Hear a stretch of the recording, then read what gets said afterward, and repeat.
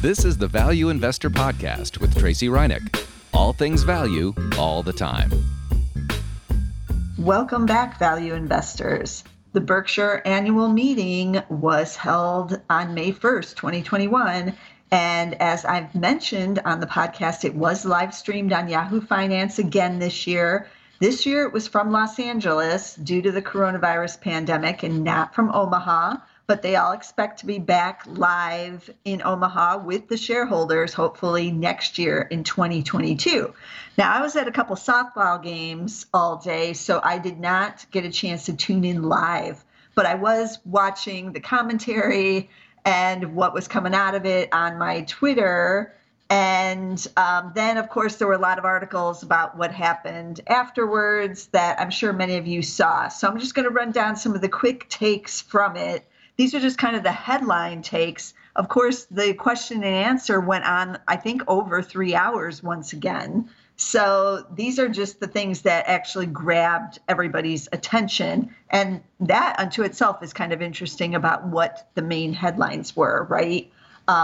It wasn't really about stocks per se.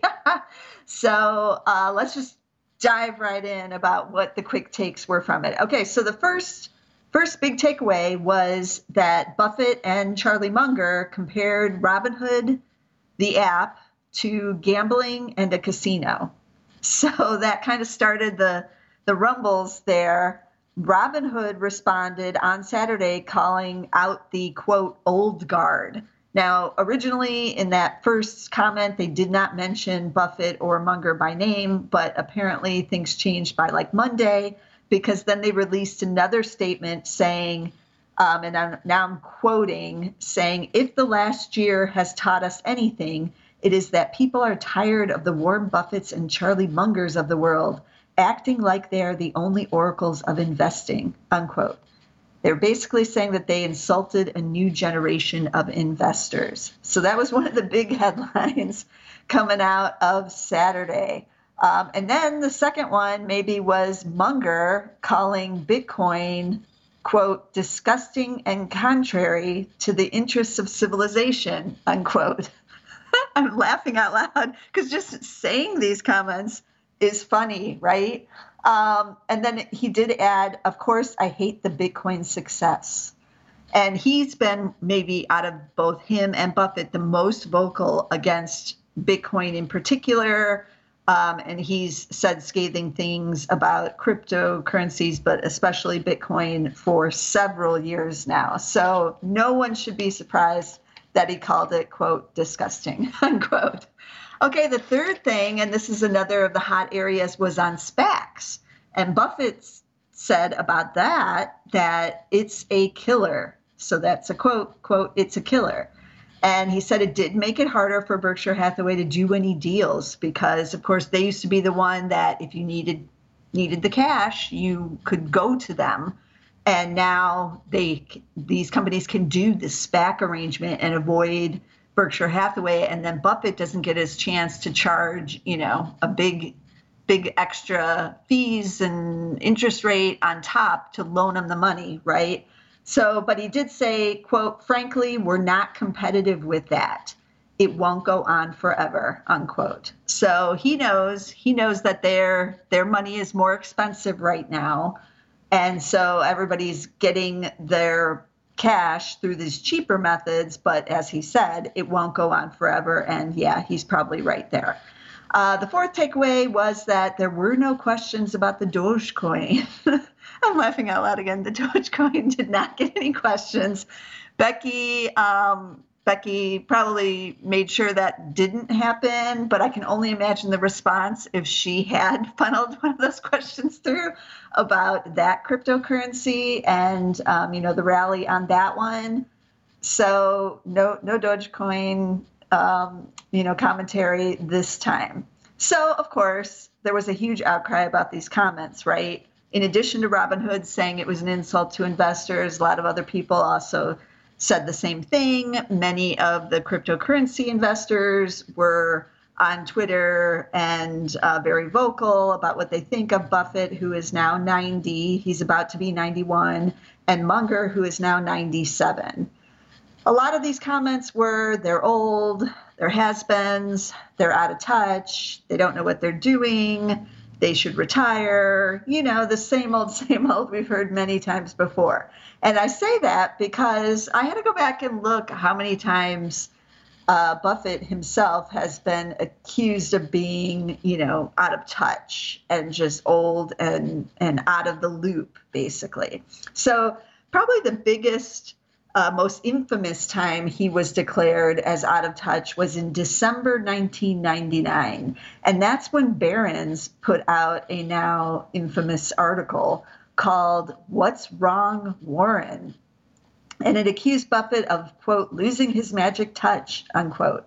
He was 69 at the time.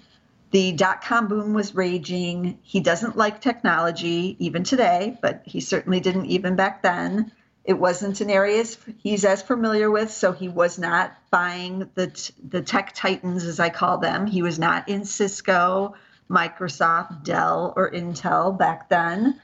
And Berkshire Hathaway stock actually fell 23% in 1999 versus the S&P 500, which was up at the time of the article 18%, and it finished the year up 21.4% in 99.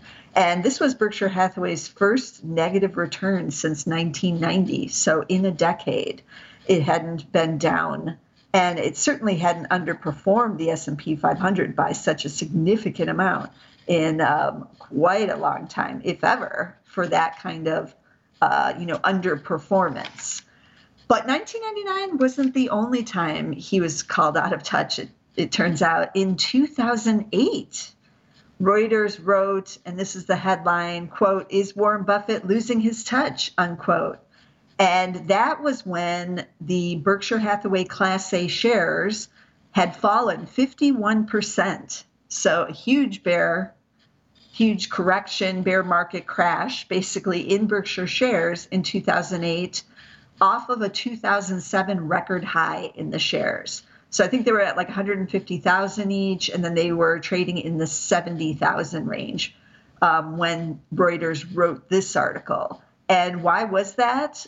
This was right before the financial crisis, or right as it was starting to happen and go on. And Berkshire Hathaway owns a lot of big insurance.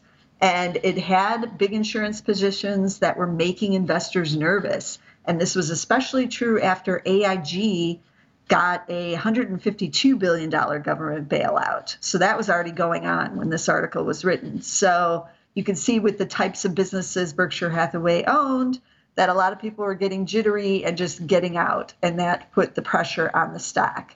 So at this time in 2008, Buffett was 78 and accused of losing his touch then. Now, of course, we all know within 6 months or so, he would go on to get that great deal on Bank of America and buy in super cheap and loan them money to keep them going during the financial crisis, of which Berkshire Hathaway still owns a huge position on, and I think it's about 12% of the portfolio right now is still Bank of America, ticker BAC, for those who are interested. So here we are in 2021, and Buffett is being called out of touch again at age 90. But let us remember who and what Buffett and Munger both are, right? So they're both value stock investors. They're not alternative investment investors. So their goal isn't to be in whatever the latest hot thing is, and that includes, cryptocurrencies.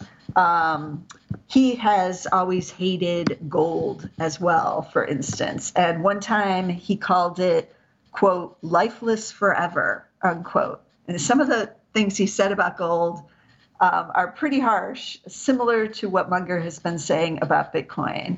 He similarly has never really cared much about investing in bonds. That's not really his thing either, because he likes the stocks and he likes to own the companies. So he didn't care about the bonds. Also, he doesn't really care about real estate. That's another big asset class. He's never really owned, I'm trying to think back, like REITs or those kinds of things in Berkshire Hathaway's portfolio. He has owned some real estate by the virtue of some of the businesses that he owns, and he has the Clayton Homes type of thing, but not the actual land. I'm trying to think. Even in his own like personal life, he still lives in the same house he bought in Omaha decades ago. And it was his first wife who wanted to have other houses. So they did buy a house in Laguna Beach as like a family getaway in 1971. So he bought that house for $150,000 in 1971. It was built in 1936. They had remodeled it over the years, and it did have the ocean views, which is quite nice there out in Laguna Beach. But he finally sold it. It was on the market for about 2 years, but he finally sold it in 2018 for $7.5 million, down from the original list price of $11 million. So he did quite well on that purchase, right? From 1971, $150,000 to $7.5 million in 2021. But you got to factor in some inflation, of course, but even still, not too shabby. But he never bought that house as an investment. Again, it was used as like a family vacation home. And even through all the bull markets housing has had, of which has had several since 1971, and then it had the super hot market in the early 2000s, including the housing bubble, he's not been out there flipping houses. He's not been out there trying to buy. In fact, he didn't even try to sell this Laguna Beach house during the bubble years. He waited until way after that. And, you know, so he wasn't treating it like an investor. So my point for bringing up like his real estate holdings and his interest or disinterest in these other areas is that every investor has their expertise. Buffett and Munger's is stocks, and it's not cryptocurrencies, and it's not, you know, again, the gold, the bonds, real estate. It's not commodities trading, it's stocks. So in 1997, Buffett actually gave a speech at Caltech, which had some interesting quotes in it that basically explains why he's only into stocks. So I'm going to read a little bit of quote out of it because it's quoted a lot after he gave this speech. And it does explain kind of why he is just so focused on the one area. So he said this, so quote, "The biggest thing I've had going for me is that we have never had big losses. I think almost everyone on Wall Street has had winners that were comparable to what we've had at Berkshire Hathaway, but we have tended to avoid the losers, and we have done that by trying to stick in what I call my circle of competence. I think that is the biggest thing in business, figuring out where you are good and where you are not. It doesn't make any difference how big the circle is. The important thing is that you know where the perimeter is. You can have a very small circle, but if you stay within that circle, you'll do fine. It's like Tom Watson said, I'm no genius, but I'm smart in spots and I stay around those spots." Quote, unquote. So this is why he's in only stocks. That's his circle of competence. And then he goes on to say, that's what he tries to do in his investments. He said, quote, "I try to stick with companies that I can understand. You don't always have huge winners that way, but you'll almost never lose any significant money. So come back and see me in 56 years and tell me how it worked," unquote. Because the question was about long-term investing. So he sticks with his, little bit or lack of technology, his old economy type stocks, good businesses, and he calls that his circle of competence. Cryptocurrencies are not in his circle of competence. He gets mocked, right, on Twitter because it's not in his circle of competence. He never has said it is, and neither has Munger. But they do get mocked, and maybe they get mocked because Munger calls it disgusting or whatever, and he has no competence in it. So that's what angers the cryptocurrency investors. But if you look at it from the point of view of they don't really care what's going on in any other asset class except their own, other than how it might impact the overall economy, right? because their focus is on their circle of competence. And it may be this small circle, but their track record has proven that they will do fine even in that small circle. So on Robinhood, as we know, that app has opened investing to more people to invest. I'm sure many of you listening to this podcast have your investments on Robinhood, and that's where you track your portfolio. That's a good thing. That's not a bad thing. But again, Buffett is talking his circle of competence when he maligns or, calls it a gambling in a casino, because his circle of competence is to study the fundamentals, to buy and hold, to find great companies. He doesn't care what's trending on Robinhood, what's hot, what the Reddit guys are saying, what's Wall Street Bets, none of that stuff. So that's outside his circle of competence. So yeah, he's going to think it's dumb. And so he does. He does think it's not a good thing. But again, none of us should be surprised by these reactions.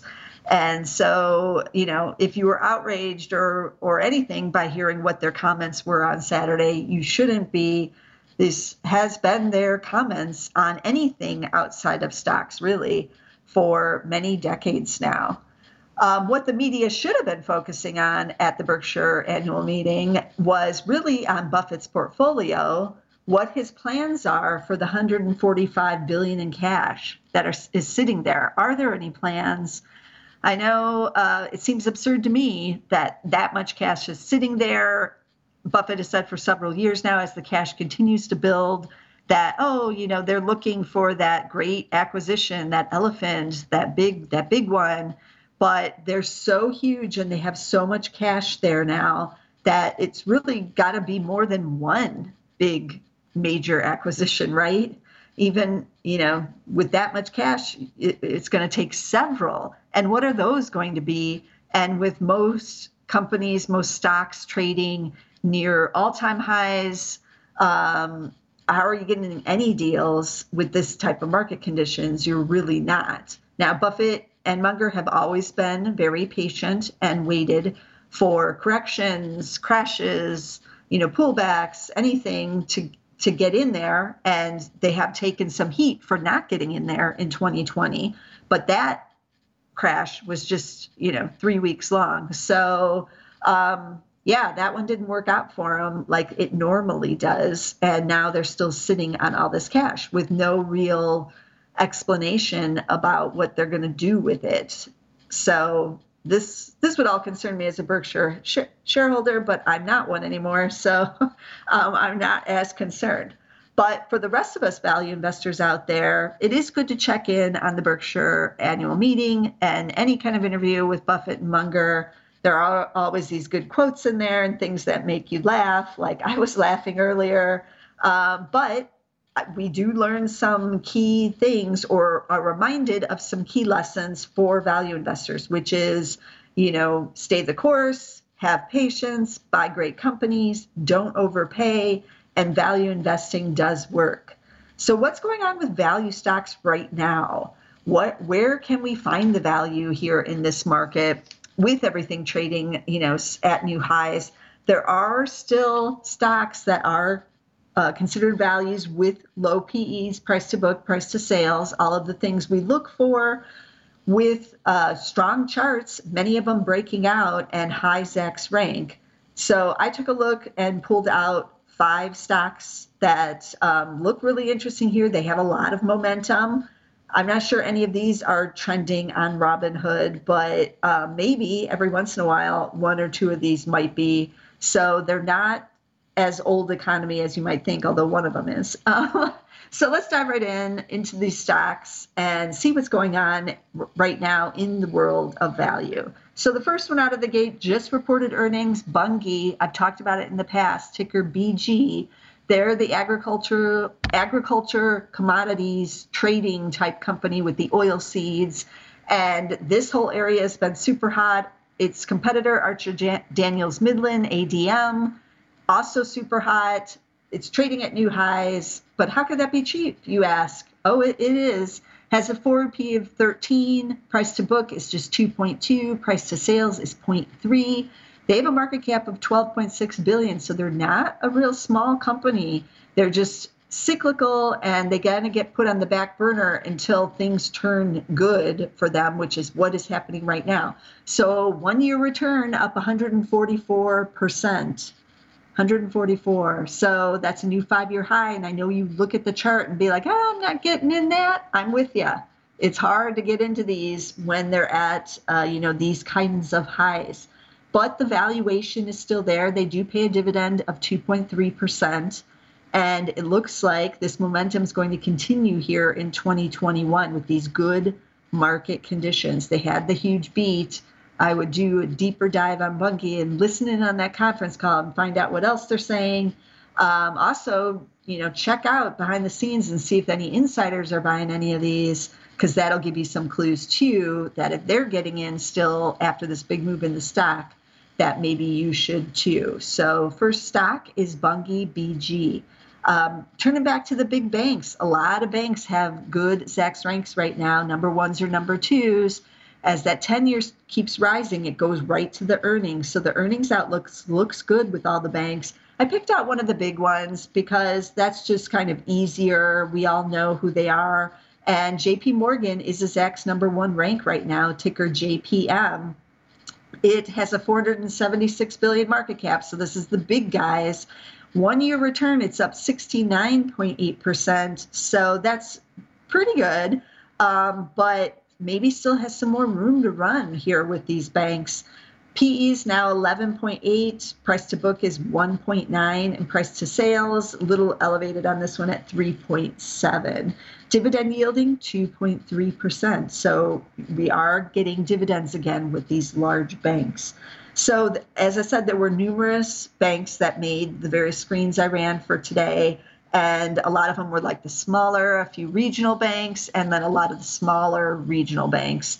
So if you have a favorite, go check it out. Go on Zacks.com, check out what those earnings are looking like, listen in on those conference calls, and pick your poison, because there is a lot of good banks out there with improving fundamentals for the banks here in 2021.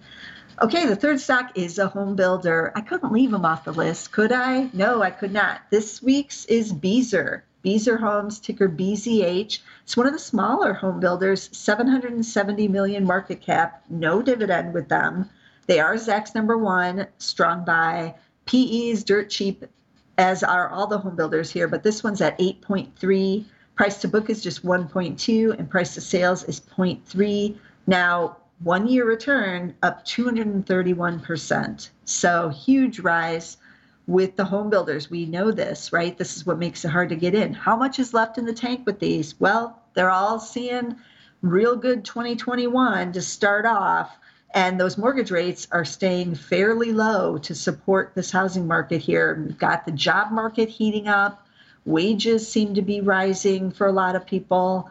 Maybe you're going to be one of the ones to get a pay raise or a new job with higher pay, and people are moving. They want to be buying. They're buying vacation homes. They're buying regular homes. They're moving states. All this stuff is going on. So home builders should be good for this year. Earnings are expected to be up 58% here in fiscal 2021. That's why the E is going up. The PE is staying so low, even with the shares up so big. So we're going to see that with a couple of these stocks. So that's Beazer Homes, BZH. The fourth stock is MarineMax. This is the largest recreational boat retailer out there. HZO. HZO is the ticker for MarineMax. So if you're into the boat side and what's going on there, that's kind of a play on economy reopening, but we can't fly to Greece. Well, actually, you can. They're opening to vaccinated tourists. But most people will not be traveling internationally for yet another year. So they're sticking closer to home. They bought that vacation home. Now they need the boat. So sales very strong at these types of companies right now. PE is just 10.9. Price to book, 2.6. Price to sales is just 0.8. So all value, classic value fundamentals. Now, get ready though. 1 year, these shares are up 326%. Yes, that's correct, at a 5-year high. But earnings, as I said, because things are still really hot, earnings expected to be up 60% here in fiscal 2021. They don't pay a dividend, so you're not going to get anything to hold it. You're holding this play on kind of a return to stay at home and domestic recreational vacations at your vacation home or on the local lake. So market cap 1.4 billion, so fairly small for MarineMax, but it is again the largest recreational boat retailer out there. Okay, then we're going to switch over to the commodity side, and I've only done a few of these on the steel miners. So ArcelorMittal, the largest steel miner in the world, ticker MT, they are Zacks ranked number one. They have a 32 billion market cap, but this stock has run pretty crazy as well. Also near new 52-week highs, not the all-time highs though, but near those 52-week highs. PE is just 4.4. So super cheap, but when it gets like that low, I always ask, like, am I sure things are really this good? Earnings expected to be up 984% this year. They're expected to see 681 versus a loss of 77 cents. So that's where the E is keeping that PE so low with that huge, that huge E gain is where you're going to get that super low PE. Price to book is 0.8 and price to sales is 0.7. So those are good value fundamentals. So these shares up 190% over the last year to those new 52-week highs, but maybe some more left in the tank. Not as big earnings growth expected for next year, as you might imagine. So that's something to keep in mind too, to be on the lookout a little bit for the value traps with some of these, and take a look at a little bit further out. But does anyone really know what 2022 holds? We're almost in the middle of 2021, but the pandemic is still throwing a loop into all the economic data and what the companies are seeing and thinking. And so there's not a lot of long-term guidance that's able to be had out there. So a lot of uncertainties out there that will play a factor in how these value stocks perform and how they remain values or they don't over the next 6 to 12 months with some of these. So keep that in mind as well. But yeah, still not a lot of tech, if anything, in the traditional value screens with affordable PEs under 15 or so, and some of the other value metrics. But I was screening only for the classical type of value fundamentals, and tech, for the most part, has not really fallen into that category, except a few exceptions like semiconductors have, and some of the tech distributors is what I like to call them, like the ones that companies go to buy all of their new computers and things like that. Some of those guys on the services side tend to be a bit cheaper than, say, software, cybersecurity, social media, all these other things. So keep that in mind when you're screening for value right now. But still able to get quite a cross-section of different industries into the screen. It's not all one area where the value is hanging out, and that's a positive for this market going forward, and that's what I like to see. So let me recap those stocks again in case you didn't have time to get them all down. So Bunge, ticker BG, is the ag commodity side. I've done a whole podcast on the ag super cycle. I love it. I love anything having to do with agriculture.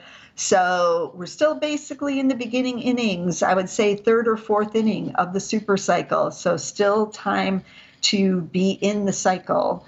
JP Morgan is the bank, and they look like they're heading into a better cycle here as well. JPM is the ticker. Beazer Homes, we're in about the middle of this cycle maybe, but not yet towards the end, I don't think, of the demand for housing here. Beazer Homes, BZH.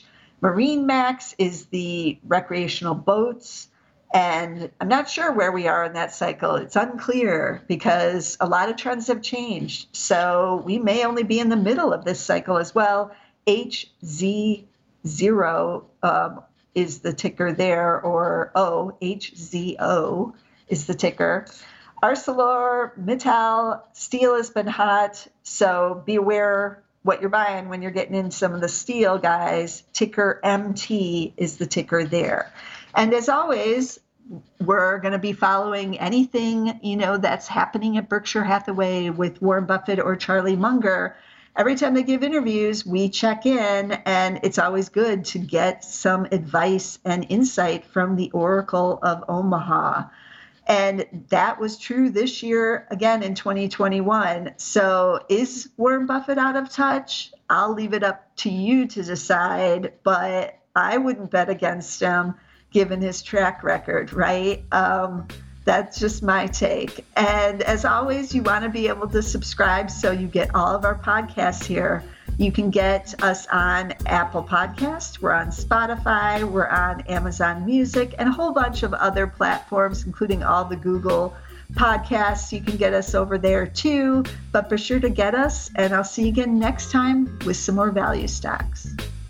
This material is being provided for informational purposes only, and nothing herein constitutes investment, legal, accounting, or tax advice, or a recommendation to buy, sell, or hold a security. Do not act or rely upon the information and advice given in this podcast without seeking the services of competent and professional legal, tax, or accounting counsel. Publication and distribution of this podcast is not intended to create, and the information contained herein does not constitute an attorney-client relationship. No recommendation or advice is being given as to whether any investment or strategy is suitable for a particular investor. It should not be assumed that any investments in securities, companies, sectors, or markets identified and described were or will be profitable. All information is current as of the date herein and is subject to change without notice. Any views or opinions expressed may not reflect those of Zacks Investment Research as a whole.